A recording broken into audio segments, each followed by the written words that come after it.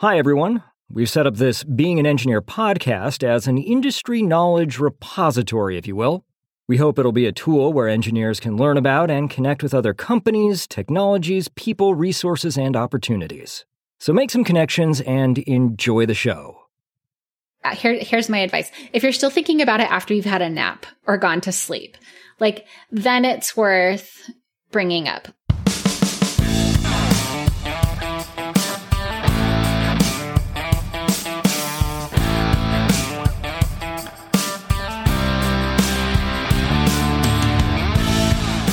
Hello and welcome to another exciting episode of the Being an Engineer podcast. We decided to do something fun and different today. Instead of having another engineer as our guest, I have invited someone who arguably ends up having to solve even more problems than an engineer, my wife. So, Kayla is my wife, and she has graciously agreed to share with the world what it's like to be married to an engineer. Hello. Hello, wifey. Hello, how are you?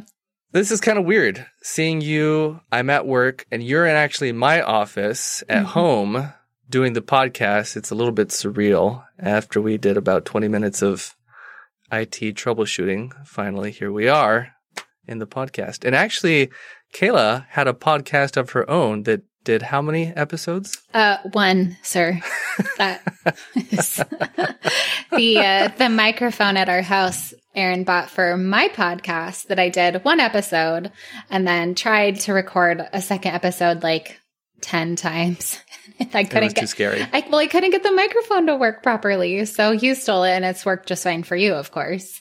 Until we did this episode, and it took us 20 minutes to get the audio working, so I'm sensing a trend. It might be the monkey, not the hardware. Okay, so before we jump into questions about what it's like to be married to an engineer, I think this will be interesting and useful for both the engineers out there because Kayla can provide some perspective about what it's like being married to an engineer and maybe share some pieces of information that will be useful for us engineers in communicating with our significant others, spouses, whatever, partners. And perhaps some of you out there will want to share this episode with your wife because she can commiserate with Kayla and the things that she shares. We can relate. They can relate for sure. What are a couple of things about us as a couple that we can share so the audience gets to know us just a little bit? We got married super fast. I was 20. Aaron was 26. We got married fast. We got engaged even faster. Yeah, that's probably a better way of putting it. I was 20. Aaron was 26. And we met on my sister's birthday, which was July 10th. And we got engaged on August 4th, which is Aaron's birthday. And which is about 3 weeks to do the math for you. Yeah, to do the math. And then we got married December 21st of that same year. So I did the math once, and it was 5 months and 11 days from strangers to spouses. 5 months and 11 days, yeah, with a 3 weeks to engagement. That's pretty impressive. I have not met very many people who can claim a whirlwind romance like that. Yeah, and we've been married for almost 17 years, so it was a little crazy. Is it that long? It'll be 17 in December. Wow, I thought we were on 16. Okay. Last anniversary was 16. Okay. It's just gone by so fast. Fast. You've made it such a delight and a pleasure every day. A joy, yeah. A joy, yeah. But yeah, I mean, it could have gone really bad considering we didn't actually know each other when we got married, but it's worked out really well. We've been very lucky. Yeah. Okay. When we got married, I thought of you as simply Kayla. Very intelligent, very fun, attractive, funny, but just Kayla. And I think that when you decided to marry me, it was Aaron, of course, but there was also, I'm marrying an engineer. Is that accurate? Okay. Well, I feel like it's illustrative that when I was dating, my family kind of had trouble keeping, this reflects badly on me. They had trouble keeping the boys' names straight, like who was who. So everybody got assigned nicknames because it just was easier for them. And Aaron's nickname for my family was Quirky Engineer Dude, or QED, as my family called him. So the fact that you were an engineer was kind of central to your to your identity as my dating partner, at least to my family. That was how they defined you. You were a quirky engineer. Yeah. Okay. And did the fact that I was an engineer sway you in one way or another to getting married? Well, I mean, the earning potential is obviously the most important thing, you know. Obviously, my wife is very high maintenance, everyone, just so you know. Yeah. No, I'm not. No, but I was 2 years into college, and I was studying anthropology, and it was just kind of starting to occur to me that I wasn't sure what I was going to do with it, or even what I could do with an anthropology degree. And I met you, and you said you were getting your master's in engineering, and I was like, wow, that actually is something that like leads to a career path and like the ability to support yourself and, you know, a family. And I remember feeling, I mean, I was 20, so I was like, you know, an infant, but I remember feeling very impressed by that. Like you had such like an adult like path that you were on. And I was like looking at petroglyphs in the desert and as part of my classes, which is just not something that you can turn into a career. And so I was really impressed by the fact that you were studying engineering, and it wasn't just engineering, it was biomedical engineering, which sounds extra impressive. And so I did like that you were an engineer. I thought that was a nice little perk. Okay. It sounds like I had you fooled really well. Thought I was actually going to be able to take care of you and do stuff that an adult does. Yeah, joke's on me. Joke's on you. I'm really good at calling people to come fix things at the house and then paying them. Okay. What is it like? No. Go ahead. Okay. I'm going to back you up. You are good at fixing things. And that was actually really important to me because I grew up with a dad who was a general contractor for most of my growing up years. He's extremely handy. And it always felt really important to me to have a spouse or a partner who could kind of do some of the things that he could do, could fix things, could figure it out, puzzle their way through, you know, home repairs and whatever else. And you do that. Like, you're really good at it. And yes, sometimes you pay people to come fix things at the house, but it's not like for lack of knowledge. I think it's more for lack of time. But you've done a lot of really like when the wheel on our barbecue broke, like how long has that been? A decade? 10 years ago? At least. Yeah. Maybe 12 years ago. You like looked at the remaining wheel and you modeled it in CAD and you 3D printed a replacement wheel that is still on the barbecue. Amazingly. So like, I feel like you do, like, it was important to me to have somebody who could, you know, fix things, and you do. You're great at it. And turns out I am also good at it. So between the two of us, we've been able to tackle, you know, most home projects. Yeah. Kayla, I will mention, built an entire library all by herself, including the electrical for lighting, which is very cool and something I would not have even attempted to tackle because I don't do electrical, and she just figured it out. Yeah. Again, grew up with a dad who did it, so I feel very comfortable with electrical, and, you know, and don't forget my library has a rolling ladder. It's very important. Thank you for reminding. How could I forget that? Yeah. That's maybe the coolest feature. I did help with the rolling ladder a little bit. You did help with the rolling ladder. And actually that was something that I wanted to bring up, was that there was my rolling ladder. There needed to be some clearance off of the standoffs, or whatever they're called, that hold the pole away from the body of the bookcase. And Aaron figured out how to 3D print and then trim down these like spacers that would allow the ladder to roll all the way down. So that's a major perk of being married to an engineer. We were even able to do some milling work on that. I brought it into HQ and we chucked it up on the milling machine and milled some precision holes in there.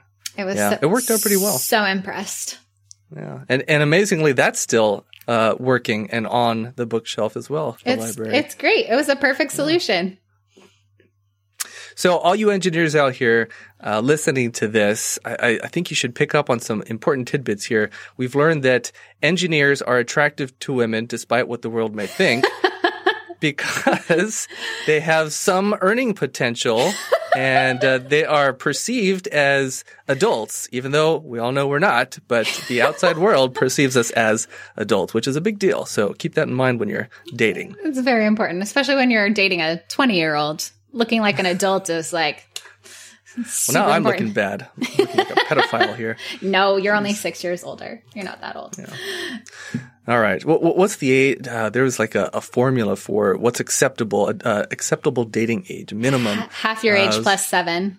Half your age plus 7. Is that what it is? Yep. Okay. So I was 26. Mm-hmm. Half my age would be 13 plus 7 is 20. So I just barely came in under the limit. You squeaked by. Told the by. line there, but yeah, just barely. Whew. Well done. Well done. Thank you. All right. Okay. What have you learned about engineering? Well, I have learned there are different types of plastic. I'm glad you mentioned that because I had that written down to talk about. How did you find out, Kayla, that there are different types of plastic? So Aaron does this thing where he often will just like stop and be looking at an item, and he just is like pondering deeply while staring at, you know, a remote or, you know, a phone case or something silly. And it took me, I don't know, it took me maybe a little bit longer than it should have to realize that he was looking at it, trying to figure out how things were manufactured. But one time this was a long time ago, I feel like, in my defense, but we were on a walk. A year or two after we got married, maybe. Yeah. And, we're walking along and he's staring at this, I think it was a phone case, just really intently. And I was like, what are you doing? And he goes, I'm trying to figure out what this is made of. And I just looked at him like he was stupid. And I was like, it's plastic. What else could it be, dummy? What else could it be? I was like, you're the engineer. This is really embarrassing for you. So I explained that there are more than one kind of plastic. And that has been an inside joke ever since. Yeah, so I know that now. But I do like having engineer-brained people in the house. I mean, we've got Aaron, obviously, and then we have 3 kids. Our oldest, Wes, is 14. Our middle, Jones, is 12. And then we have Emmy, who's 7. And I think all 3 kids definitely got some of Aaron's engineer brain because I don't contribute anything to that part of our gene pool. But it's really great to like have a problem ahead of me and just be able to hand it over to one of them. Like I was trying to figure out how to assemble something the other day and I couldn't figure it out. And Wes walked in and I was like, figure this out. And I walked away and he did, you know, like they're wired differently and it's super handy. Yeah. Speaking of wiring, we took apart our entertainment system at one point to, I don't know, move furniture around or something. And there were all these wires sticking out the back that got connected to speakers. And I think you just handed that over to Jones and no instructions or anything, right? This is just some random set of speakers and wires that he'd never looked at in his life. And he figured it out, got them all plugged in, and it mostly worked, I think. Yeah. Heaven knows I wasn't going to be able to do it, but I figured he probably could, and he did. I mean, the downside of being married to an engineer, I guess, is also having engineering brain children because Jones does like to take things apart and doesn't always know how to put them back together. I think we had to purchase a new doorknob for his room at one point. Yeah, he took it apart and it could not be reassembled. He also took apart his sister's doorknob, and it's never really worked the same after that. That's how you learn. Attempts were made, but yeah, he does now understand how doorknobs are, you know, put together and how they work. And he installed that new doorknob when it arrived, and I'm sure he enjoyed that. Yeah, for sure. Okay, what strategies can partners use to communicate more effectively with their engineers' significant others? Well, I came up with a really great tool for this. So, I mean, having to explain emotions and how to be married to a person with like needs and feelings can be hard for engineers. Like a normal human being. Yeah. a normal non-engineering human being. Yeah. It's rough for you guys to be married to us. So at some point, I think I just got really frustrated with Aaron's inability to figure out like my very basic needs. And I made him a flow chart. Your basic needs. And we're referring to like sad, happy, hungry, tired, those kinds of things. Not deep psychological trauma. No, we're talking like very like low level. The bar is on the floor here. We're not, it's not like self-actualization that I'm asking for help with. Thank you, Maslow. Yes, like the first one was like if your wife is mad, it's like, has she been fed recently? Like, if not, feed her and then like reassess. And it goes through this whole thing. Like, does she need to be fed? Does she need some time away from the children? Do you need to clean something? Like, it's this very... It was really cool. Yeah. And I could literally follow this flow chart and come up with a solution, you know? Yeah. Is she hungry? Yes. Feed her. Okay. Done. Have the kids been noisy today? Yes. Okay. Take them out and do something with them and let the wife be at home by herself for an hour. Okay. It was very actionable. And I was super impressed that you put that together. I still tell people about that. I know. It's a great tool for an engineer. It's a great tool. And I've shared it with a few people who like are not engineers. And they still think like, they're like, this is just for guys. Like, guys need this. So it's probably not just an engineer thing. Yeah, maybe. They just needs a little bit of help. But like, I think it's helpful to, I mean, I needed a user's manual. Like, Aaron needed a user's manual for me as a person. And I put one together. And this was not like 2 months into our marriage. This was like 8 years into our marriage. Yeah. Something like that. It had been a while. It had been a while. It's like, wow, can't believe we've been married this long and he still can't quite figure out that sometimes I just need to be fed dinner. But here we are. Yeah. But it does go into like deeper ones. Like I think toward the end, like if you've passed, you know, like the basic needs, like food, some alone time, a nap, you know, clean something, it gets down to like, hey, remember that like my love language is words of affirmation. Like maybe say something nice. And, you know, it does go a little bit deeper than that. But I will say that I have improved maybe 5 to 7% since I got that. Oh, so absolutely. It's measurable. Yeah. Measurable improvement. Measurable improvement. Right. Yeah. All right. This might be a similar question phrased in a different way. Maybe it will elicit some different answers. What can engineers do to communicate more effectively with their significant others? So just reversing the roles here. You gave me this great flow chart. What can I do? What can engineers in general do to communicate effectively with their significant others if they don't have access to such a phenomenal flow chart? A fancy flow chart. Maybe you could start a consulting business. Here's how to get your engineer spouse to communicate well with you. Oh, poor engineers. They struggle. I wish I had a good answer for that. I mean, I think just not waiting until things have, you know, built up to the point where you feel like you're going to explode, you know, like starting a conversation before things get hard, you know, before emotions have gotten too high is really helpful. It's easier to fix a problem in the early stages of dysfunction than it is in the much later stages. So, you know, if you have a need, you need to communicate it early, not late. How much do you think spouses want to hear their husbands, engineering or not, but we'll say specifically within the context of being an engineer, communicate, even if the engineer, him or herself, thinks internally, this isn't even helpful to say, or because sometimes like I'll want to say something. Maybe we've had an argument about something, and I'll get in my head and be thinking like, well, I could say this or I could say that, but I mean, is that even really going to help? And I'm not sure if this is even worth talking about. And then 10 minutes later, I'm like, I'm just not going to say anything at all. But maybe I should have, you know.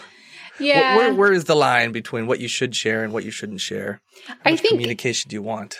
I mean, if you're in the middle of a conversation, then, further the conversation. If you have a thought in your head that needs to come out, like, share it. But, if it's something that like just bugs you in the moment and you're like, I could bring this up, I don't know if it's going to be helpful. Like, if you're still thinking about it a couple hours later, or here's my advice. If you're still thinking about it after you've had a nap or gone to sleep, like, then it's worth bringing up. Like, I have a rule for myself that I can't make any life decisions when I'm tired. Like, nothing. I can't make any decisions after 7 p.m.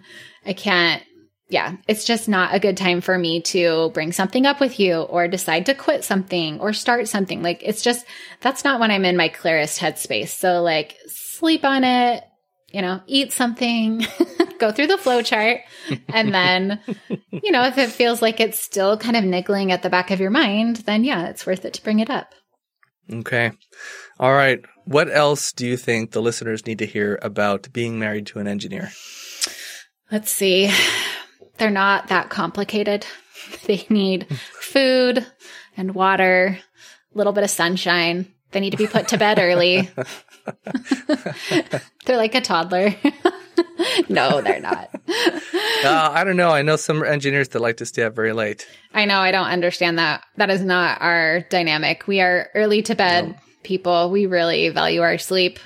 9:30. We're out. But yeah. I don't know. I mean, every engineer is different, just like every person is different. But I do think that it's interesting, engineering brains just think differently than my brain, which is very much not an engineering brain. And so, being married to you and learning how your brain works versus my brain has been, we're 17 years in and we're still learning. So it just takes time. Can you think of any specific examples, any stories that you can tell about when you had an experience that made you think, oh yeah, he really does think differently, like on a fundamental level, not necessarily good or bad, but the way that his engineering brain works is fundamentally different than a non-engineering brain?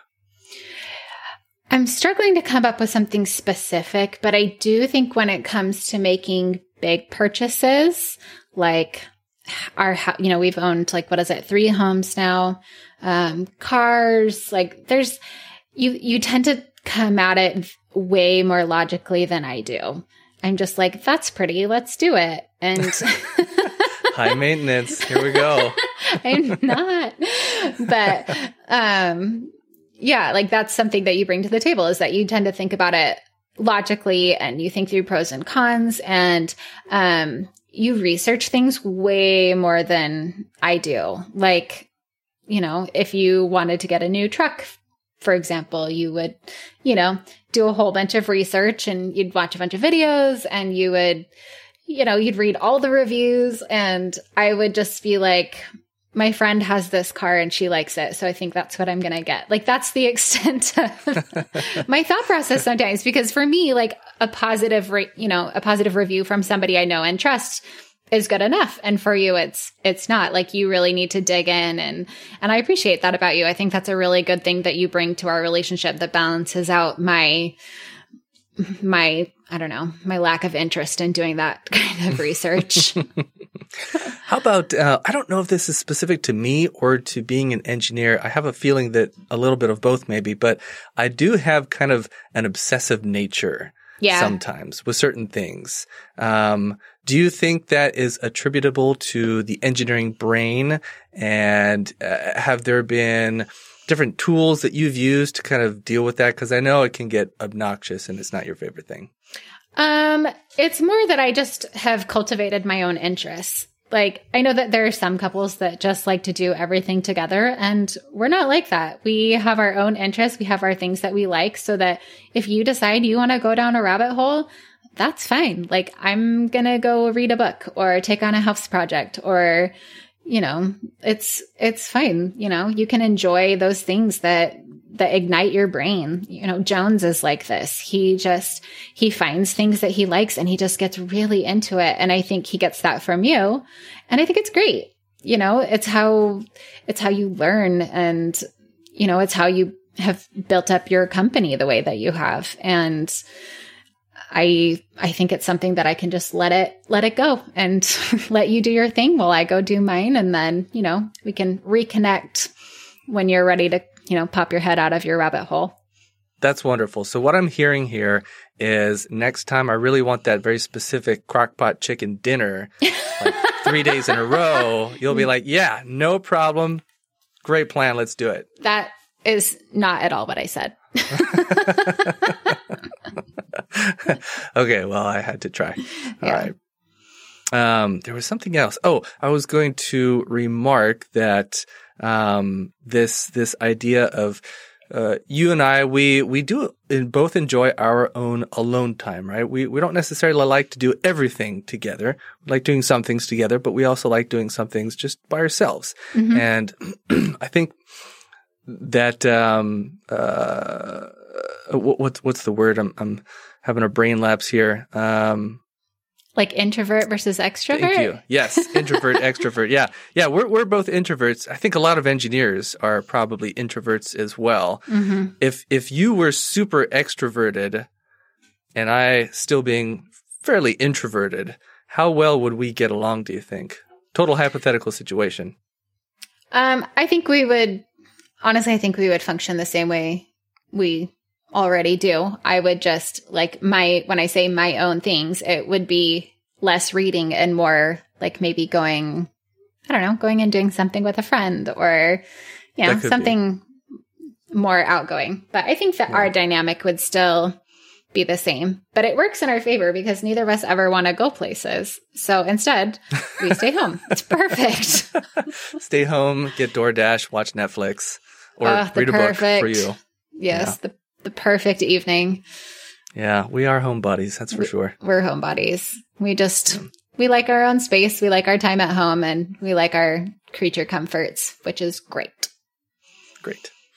All right. Well, I don't have anything else unless there are any final thoughts that you would like to share. Why did you want to be married to a non-engineer? See, it never even crossed my mind. The non-engineer aspect of that. It was not a thought I ever had. It's not like I thought to myself, I really want to marry Kayla, the anthropologist. It was just Kayla. That was it.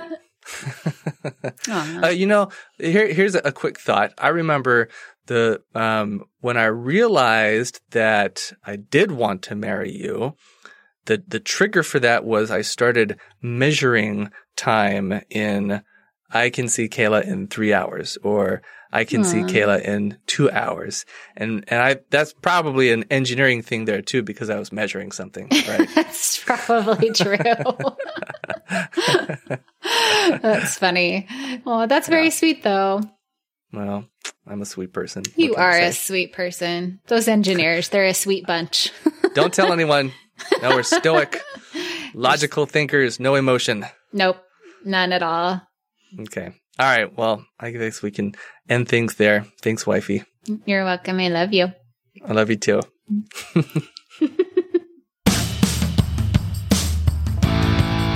I'm Aaron Monker, founder of Pipeline Design and Engineering. If you liked what you heard today, please share the episode. To learn how your team can leverage our team's expertise developing turnkey equipment, custom fixtures, and automated machines, and with product design, visit us at teampipeline.us. Thanks for listening.